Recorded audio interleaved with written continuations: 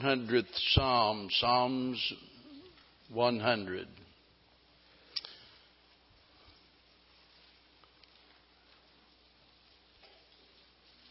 As everybody knows, Thanksgiving has a lot of tradition, some good and some bad. But at our home, it's been a tradition for, I guess, over 40 years. I'm not certain exactly what year I started this, but every year at Thanksgiving, reading at least the 100th Psalm. Sometimes we might add another to it, but usually it's just the 100th Psalm. And there's a reason for that. The Bible says in the very title of this psalm that it is a psalm of praise. You know, Christmas is just around the corner, and some of you already got your trees up and making me really look bad.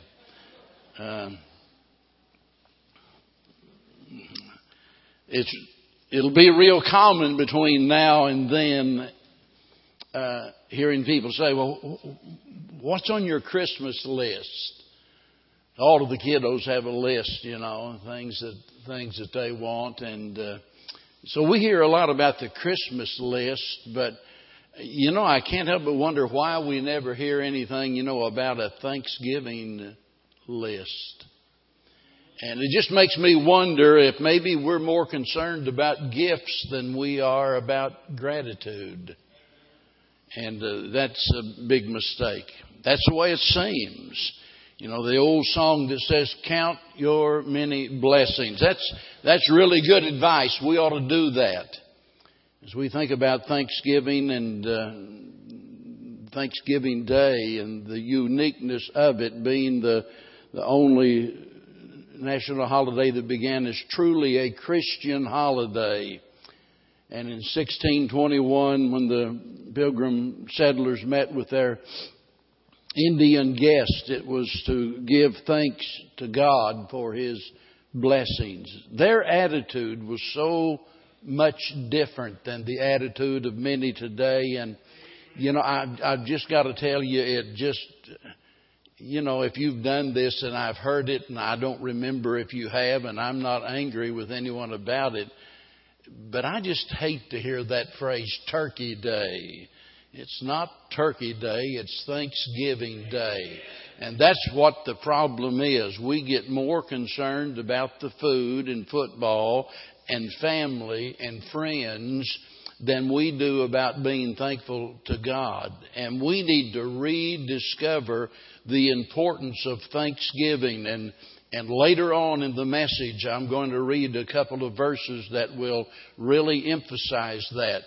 But it is essential that we rediscover the importance of Thanksgiving. And the best way to do that is to focus on God's Word. And this psalm is one of the best portions of Scripture to do that. Verse 1. Make a joyful noise unto the Lord, all ye lands.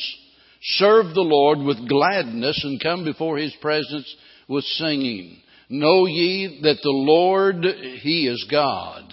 It is He that hath made us, and not we ourselves. We are His people, and the sheep of His pasture.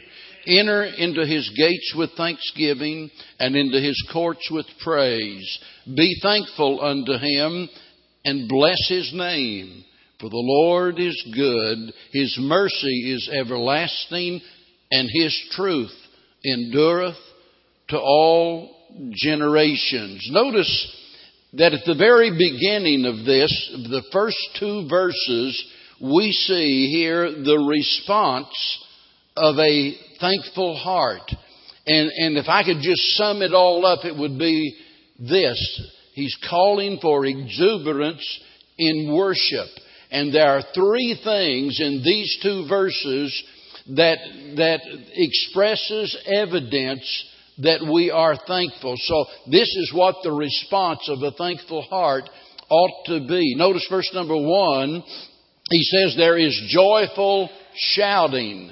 He says, make a joyful noise unto the Lord, all ye land. And that phrase, make a joyful noise, comes from a single Hebrew word that means to shout. It means to raise a sound. It means to cry out. It's the very word that they would have used in coming back from a battle where they had triumphed over the enemy, and they would come back with shouting in the streets. And this is the word that would have been used. Or it's the same word that would have been used when applauding the king as he made his appearance before the people, and the people would begin to clap and to shout and express their loyalty to their king. This is the same word that would be used. And so here he's talking about joyful shouting being an expression of our praise unto the Lord. And I read this and I have to wonder, why are we so reserved when it comes to the matter of worship? Like the old saying, we go to a ball game and shout like a Comanche, and we come to church and we sit like a wooden Indian. And, that doesn't make sense. Some people say, well, I'm quiet and reserved at church because I'm the shy type. But then they go to a ball game, let's say the Super Bowl or the World Series, and watch how involved they get there.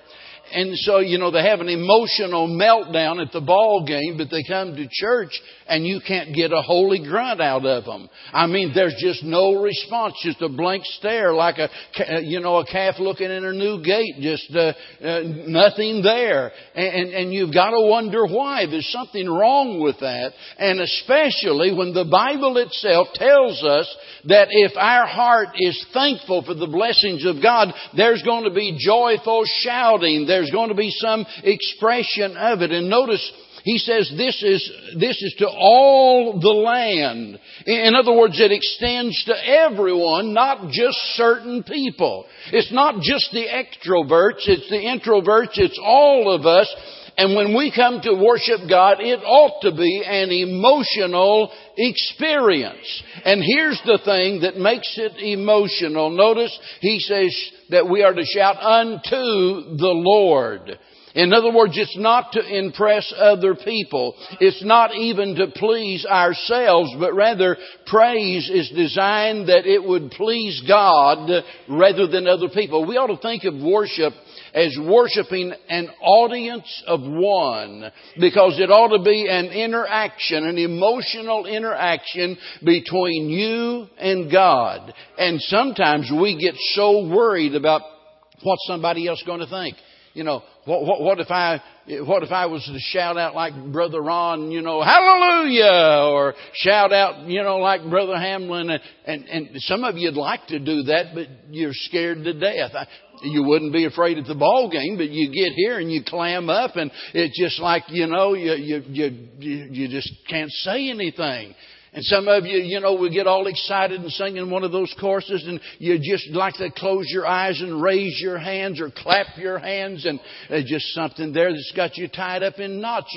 You know what the problem is? You're too worried about what other people think. I'll never forget whenever I started preaching, and that was the most difficult thing to overcome. And Bev can tell you, I remember the day that it happened, because I had been preaching. I'd been filling in the pulpit there at the church where, I pastored, or where I was a member. I'd preached in the rescue mission. Anywhere I could, I'd been preaching. Bev had heard me preach many, many times. But I'll never forget, a church called and wanted me to come in view of a call, and I went, and I got to tell you, I was scared to death, because we had all of these Bible college students and some graduates all trying to get that church. I mean, they were about to knock the door down of the pulpit committee trying to get that church, and here I am. I've never pastored a church before, and it was then that I made the decision that regardless of what I look like or what people think about me. I'm just going to cut loose and just let God do what He wants through me. And I think it probably scared Bev to death. And I got to tell you, it scared me a bit too. But what I'm saying is, folks, you can't worry about what other people think about what you're doing. As long as it's appropriate, as long as it's pleasing God, stop worrying about what they think. You know, some people, and boy, I'm going to get off track here because we're going to get to singing here in a minute. But some people, when they go to sing, they get all tied in knots and they're afraid, they get nervous and what have you. And again, that's just natural in the beginning, but at some point in time, you've got to decide that you're just singing unto the Lord and you're going to rear back and let it fly. And let me tell you, one of the reasons that a lot of people, you can't hit certain notes and you can't do this and that is because you're not just cutting loose. Stop worrying about what everybody else thinks. There ought to be exuberant joy in our service. Now, look at verse 2. There ought to be jovial service. He says, serve the Lord with gladness. And that word serve means to work or it means to labor. It talks about the things that we do unto the Lord and for the Lord. We ought to serve God. But notice, don't forget the gladness part. A lot of people say, well, yeah, I believe we ought to serve God, but they seem to leave that part of it out. They just totally ignore the fact they think, well, as long as I'm doing the right thing, in other words, as long as what I'm doing is the proper thing to fulfill my duty, that's all that's important. But notice here that our attitude matters to God, that we are to serve the Lord and we're to do it with gladness. It's not that old attitude that on Sunday afternoon, oh, Lord, it's almost 6 o'clock. We got to hurry up and get down there. It's kind of like you can't wait to get back here. It's not like, Saturday night and you get to thinking, oh, wow, I've got to teach Sunday school in the morning. I mean, there ought to be some excitement in what you're doing when it comes to serving the Lord. We can learn a lesson from the world. You keep hearing that phrase. Service with a smile. Don't you hate to go into a restaurant somewhere and, whenever you go in there, they're acting like they're doing you a favor. I mean, you're paying the bill, you're giving them a tip, and they act like they're doing you a favor by coming and waiting on you, and they're sour and they're rude. And I got to tell you, I don't care how good the food is, I don't want to go back to a place like that. I've got to wonder if the world sees the value of our service being with a smile, why don't we Christians see the value of projecting a good image whenever unbelievers come in? The Bible says we ought to.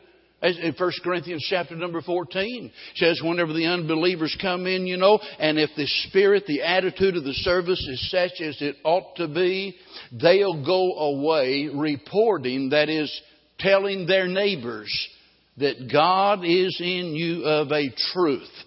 In other words, they might not agree with everything we say and everything we do, but they'll recognize they've been in the presence of God. And that's the way it ought to be. There ought to be jovial service and there ought to be joyful shouting. But look at the very next phrase in verse 2. There ought to be jubilant singing. He says, come before His presence with singing.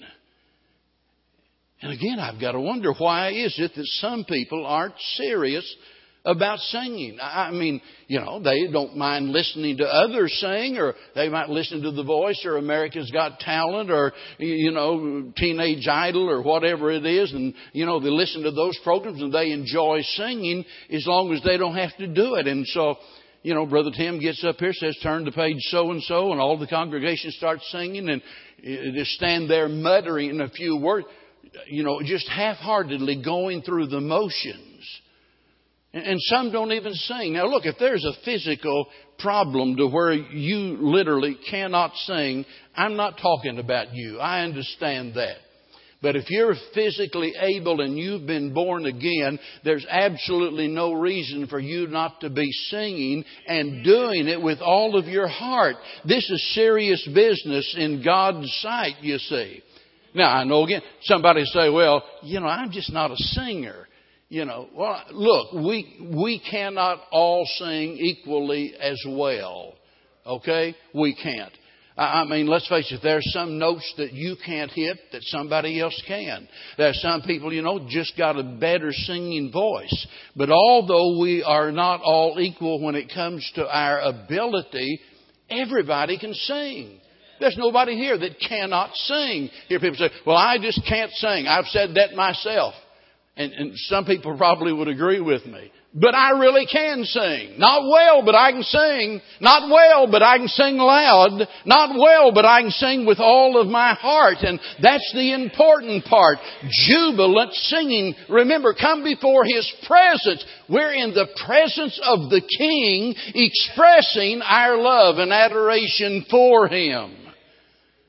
So this is the response of a thankful heart. But notice verse 3. Now we see the requirements for a thankful heart. In other words, this has to do with the essentials. And the first thing, look at verse 3. There must be an awareness of our relationship with God. And he shows the rationale for worship. And notice, first of all, it has to do with His person. Know ye that the Lord, He is God. That word know is an experiential knowledge. In other words, it's something that we experience for ourselves. It's something that we know for a fact. It's not just head knowledge, it's heart knowledge. It's something that we've experienced.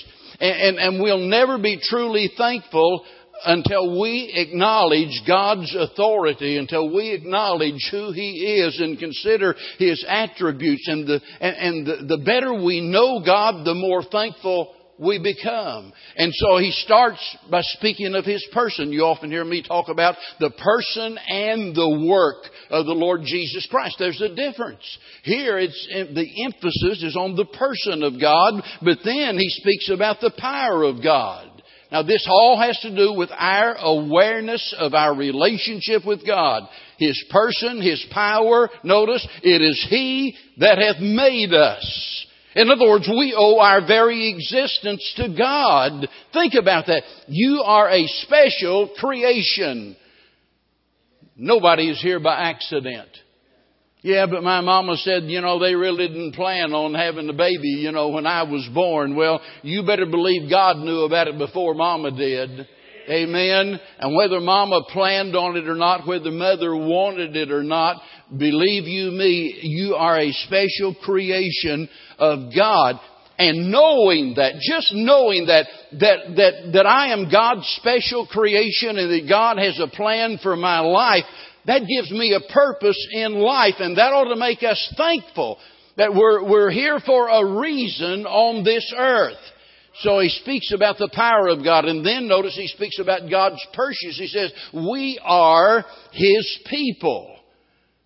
And we belong to God. You think about God's power and His creative power. It's God that made us. That's one thing, but God made the mosquitoes, but who wants them? That doesn't make them anything, special in one sense. So being a part of God's creation is one thing. Being a part of God's family is another. Amen. And knowing this is the key here. Having this experience of knowing that you have a personal relationship with God. And that's why Paul said to the church at Corinth, know ye not, because a lot of folks are ignorant of this. He says, know ye not that you're not your own. You've been bought with a price. We become God's property. He redeemed us. And that word redeemed has to do with, it's a word they would have used going down to the slave market and make a purchase of a slave and take him out of the slave market and set him free. And now he becomes the property of the person that purchased him. That's what God did for you. You belong to God, and we ought to praise God for that. But then notice, as a result of that, he speaks about God's provision. Not only are we a part of God's family, he says we are the sheep of His pasture. Now, I know that doesn't sound very flattering, does it? To be compared to a sheep. But I'll tell you, all of a sudden our attitude changes whenever we realize that as a sheep, the Lord is our shepherd. And the point of this is that because of our relationship with Him, we are under His constant care. I love that old song that says, every need He is supplying. Don't you? Think about that. Every need He is supplying. And in these 4 verses, we see a reminder of God's covenant, a reminder of God's creation, a reminder of God's children, and a reminder of God's care. And if that doesn't get you excited, I don't think anything will. And so here, having to do with the requirements of a thankful heart, there must be the awareness of a relationship with God. But look at verse number 4. Here we see there must be an acceptance of our responsibility to God. It's one thing having a relationship with Him. It's another thing to recognize you are responsible to Him. And He says, enter into His gates with thanksgiving and into His courts with praise. Be thankful unto Him and bless His name. In other words, this is not an option, this is an obligation. And the Bible makes it clear that we are to be thankful. And if we're not thankful, we're not in God's will. Ingratitude is serious. It's serious because it's sinful. We often wonder, how in the world did we get where we are in our society today? What causes people to act like they do? Romans 1:21 explains it all. For when they knew God, they glorified Him not as God, neither were thankful, but became vain in their imagination, and their foolish heart was darkened. And he goes on and he says, to the point that God gave them over to a reprobate mind to do those things that are not convenient, those things that are unbecoming, those things that are harmful to oneself. That's how we got where we are. Because any nitwit can walk out in the dark at night and look up in the sky at the stars, and if he has a brain in his head, he can figure out there is indeed a God. There is a Creator. And the sad thing is, instead of worshiping the Creator, we worship the creature instead. Notice he said when they knew God, and they knew God in the sense that they could recognize He was real, that He existed. You can see His handiwork. And he said for the visible things of this world, the things you can see, they testify as to the invisible things. So we know there's a God. But when they knew God, when they saw that, they received Him not as God. They didn't acknowledge Him as the true and the living God. Neither were they thankful. Now, are you beginning to see how important this attitude of gratitude really is in the sight of God? If you're not truly thankful in your heart to God, you're living in sin. It's that simple and that serious. And if we're really thankful, because somebody said, oh yeah, I really appreciate all that God's done for me. Have you been listening to what we've already said this morning about the evidences of being thankful? How we express our gratitude to God? And, how can you expect others to believe that you are really thankful for the blessings of God when none of these evidences exist in your life? Now I want you to notice the very last verse here. We see the reasons for a thankful heart. And you mark it down, regardless of your situation, there are 3 unchangeable facts that ought to make you thankful. Notice, first of all, is the evident goodness of God. God's evident goodness. He says, for the Lord is good. Now, is there anyone here that wants to debate that fact? The Bible says the Lord is good. And anybody with a lick of sense realize that's true. He is good to the thankful and the unthankful, the Bible says. He's good to all. And anyone who looks at the facts has to conclude that God indeed is good. He's good all of the time. He's good in every way. So there is God's evident goodness, but there's also God's everlasting mercy. Notice he says His mercy is everlasting. Now this speaks about God's nature, because mercy is God's goodness in relation to sinners. We often talk about, the grace of God. And grace and mercy are expressions of God's love. Grace gives us what we don't deserve. Mercy withholds what we do deserve. In other words, the punishment for our sins. And were it not for the mercy of God, we'd be destroyed. Amen? That's why He said in Lamentations chapter number 3, He said, were it not for the mercies of the Lord, speaking to Israel, you would have been destroyed. We owe our very existence to God's mercy. He's been merciful to us. I'm so thankful that God gave me what I needed instead of what I deserved. But listen, none of us live perfect lives. And notice what He says here. His mercy is what? Everlasting. That means that I can depend on His mercy to be there for me when I fail, just like His mercy was there for me in years gone by. This has to do with our future failures. His mercy is everlasting. How can you not be thankful for that, knowing that even if and when you do fail, God is a merciful God?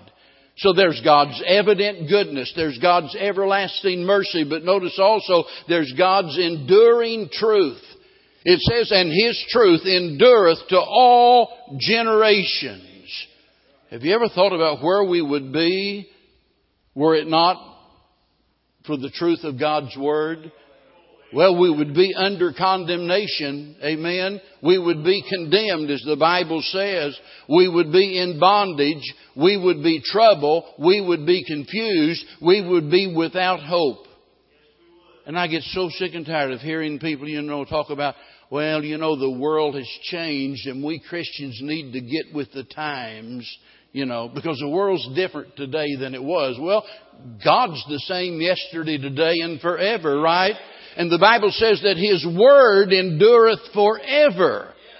And without His Word, we would have no sure standard of right and wrong. There would be no explanation for where we came from, why we're here, or where we're going. There would be no assurance that our sins have been forgiven.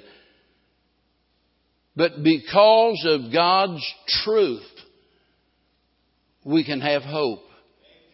I don't know about you, but Bev and I often express our concern for our grandchildren and our great-grandchildren.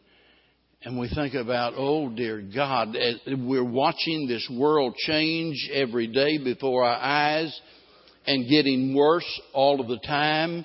And we wonder, how are they going to do? How are they going to stand up against this evil world? How are they going to be able to endure and to do what is right? Well, look, they can do what we've done, but they have to do it the same way. And that is through their faithfulness to the Word of God. God's Word, His truth endures to all generations.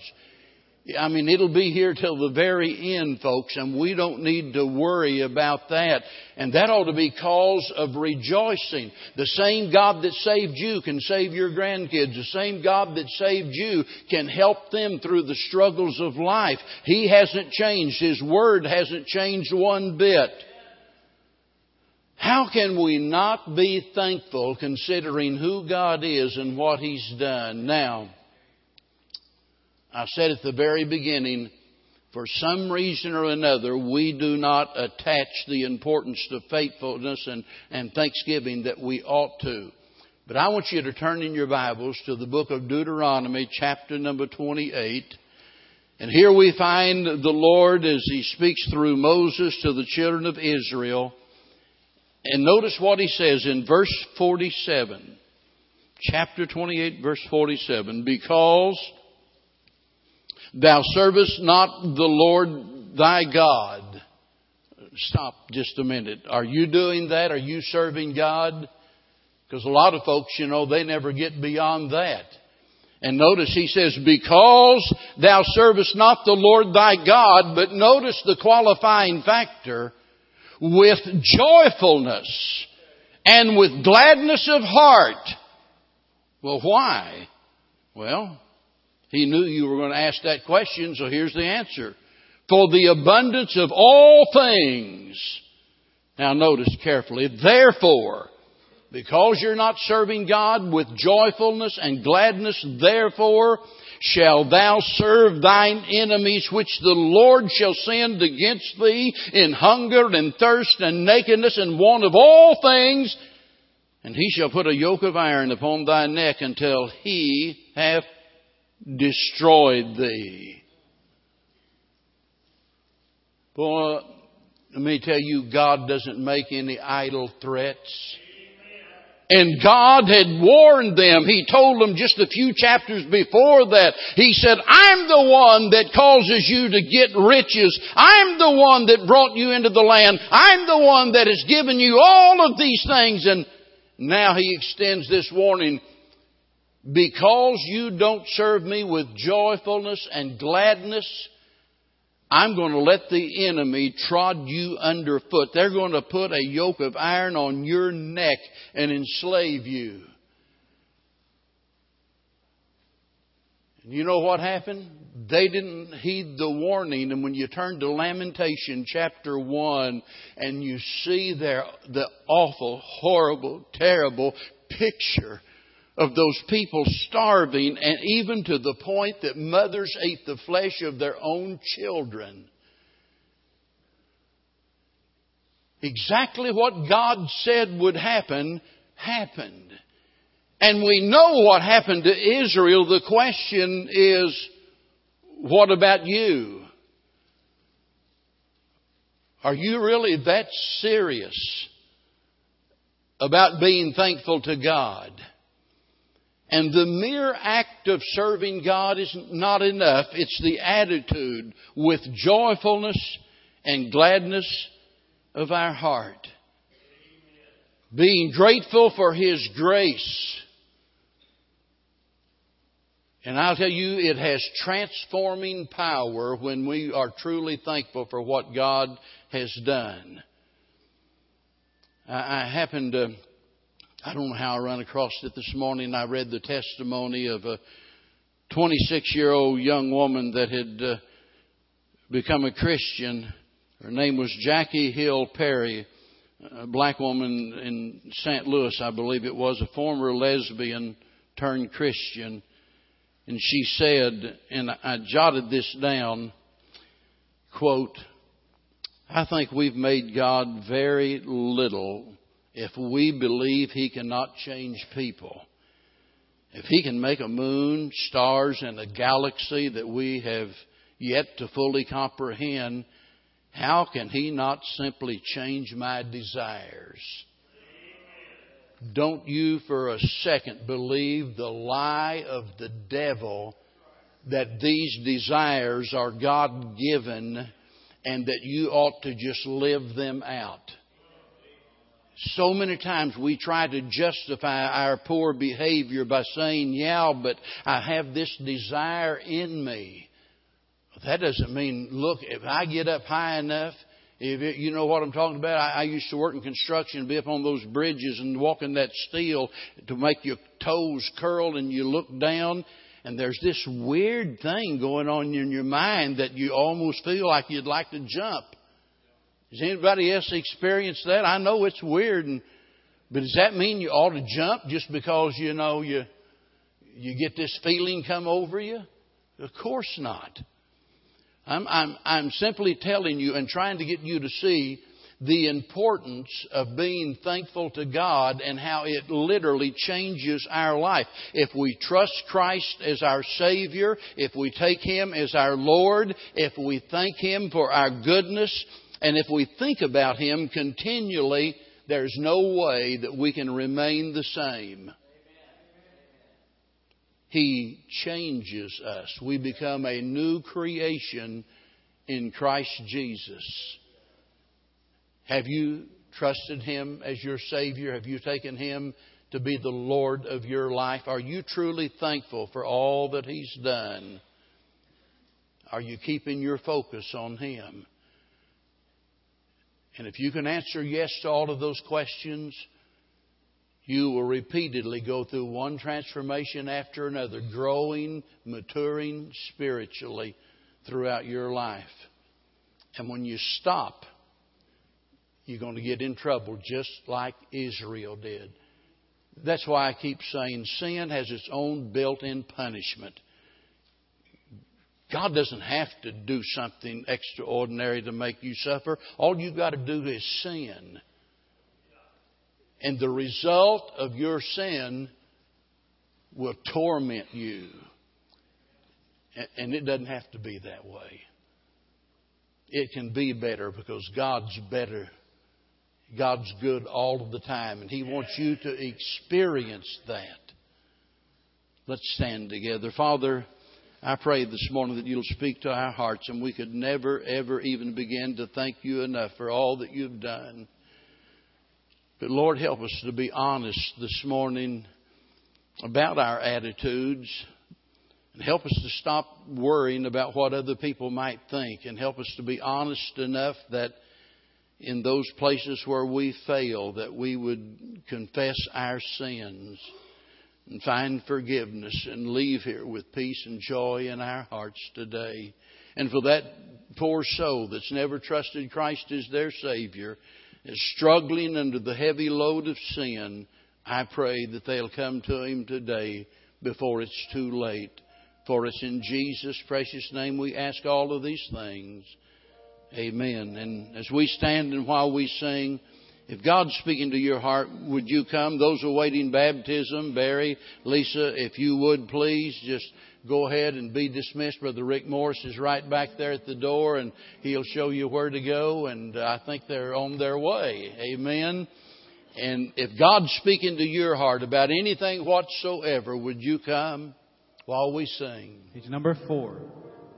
Oh Lord, my God, when I in awesome wonder consider all the worlds Thy hands have made. I see the stars, I hear the rolling thunder, Thy power throughout the universe display. Then sings my soul, my Savior God, to Thee. How great Thou art! How great Thou art! Then sings my soul, my Savior God, to Thee. How great Thou art! how great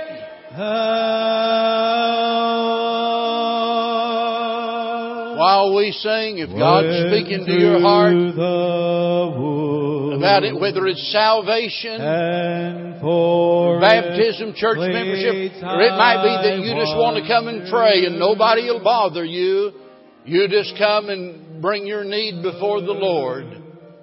Sing sweetly in the trees. When I look down From lofty mountain grandeur,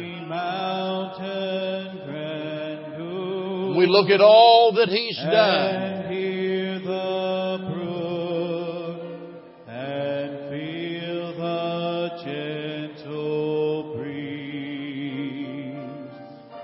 Then my soul, my Savior God, to Thee. How great Thou art! How great Thou art! Then sings my soul, my Savior God, to Thee.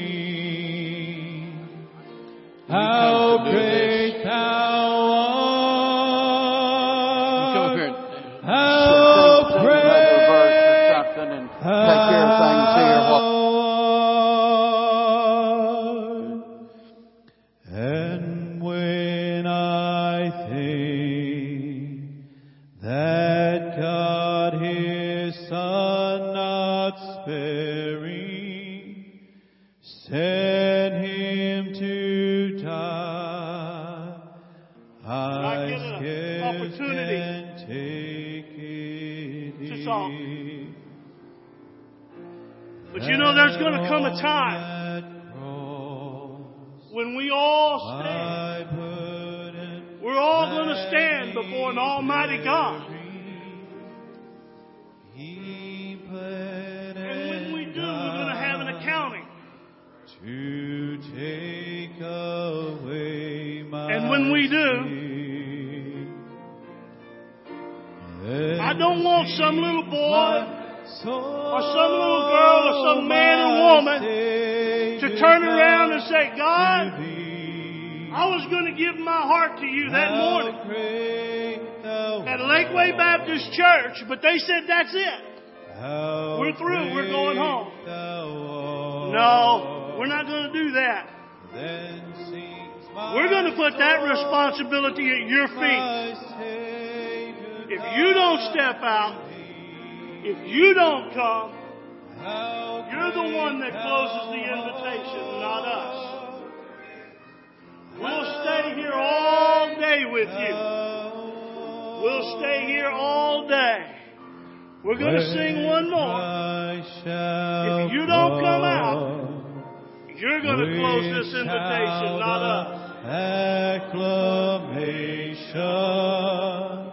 and take me home.